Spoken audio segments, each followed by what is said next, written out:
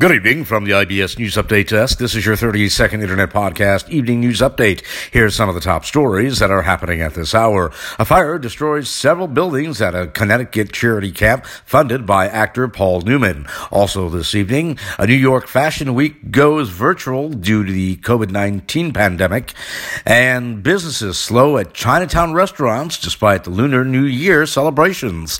And that is your 30-second Internet podcast, Evening News Update for now. We'll have more podcast news updates throughout the day. Until then, from the IBS News Update Desk, I'm Nicholas Anastas, wishing you a very good evening.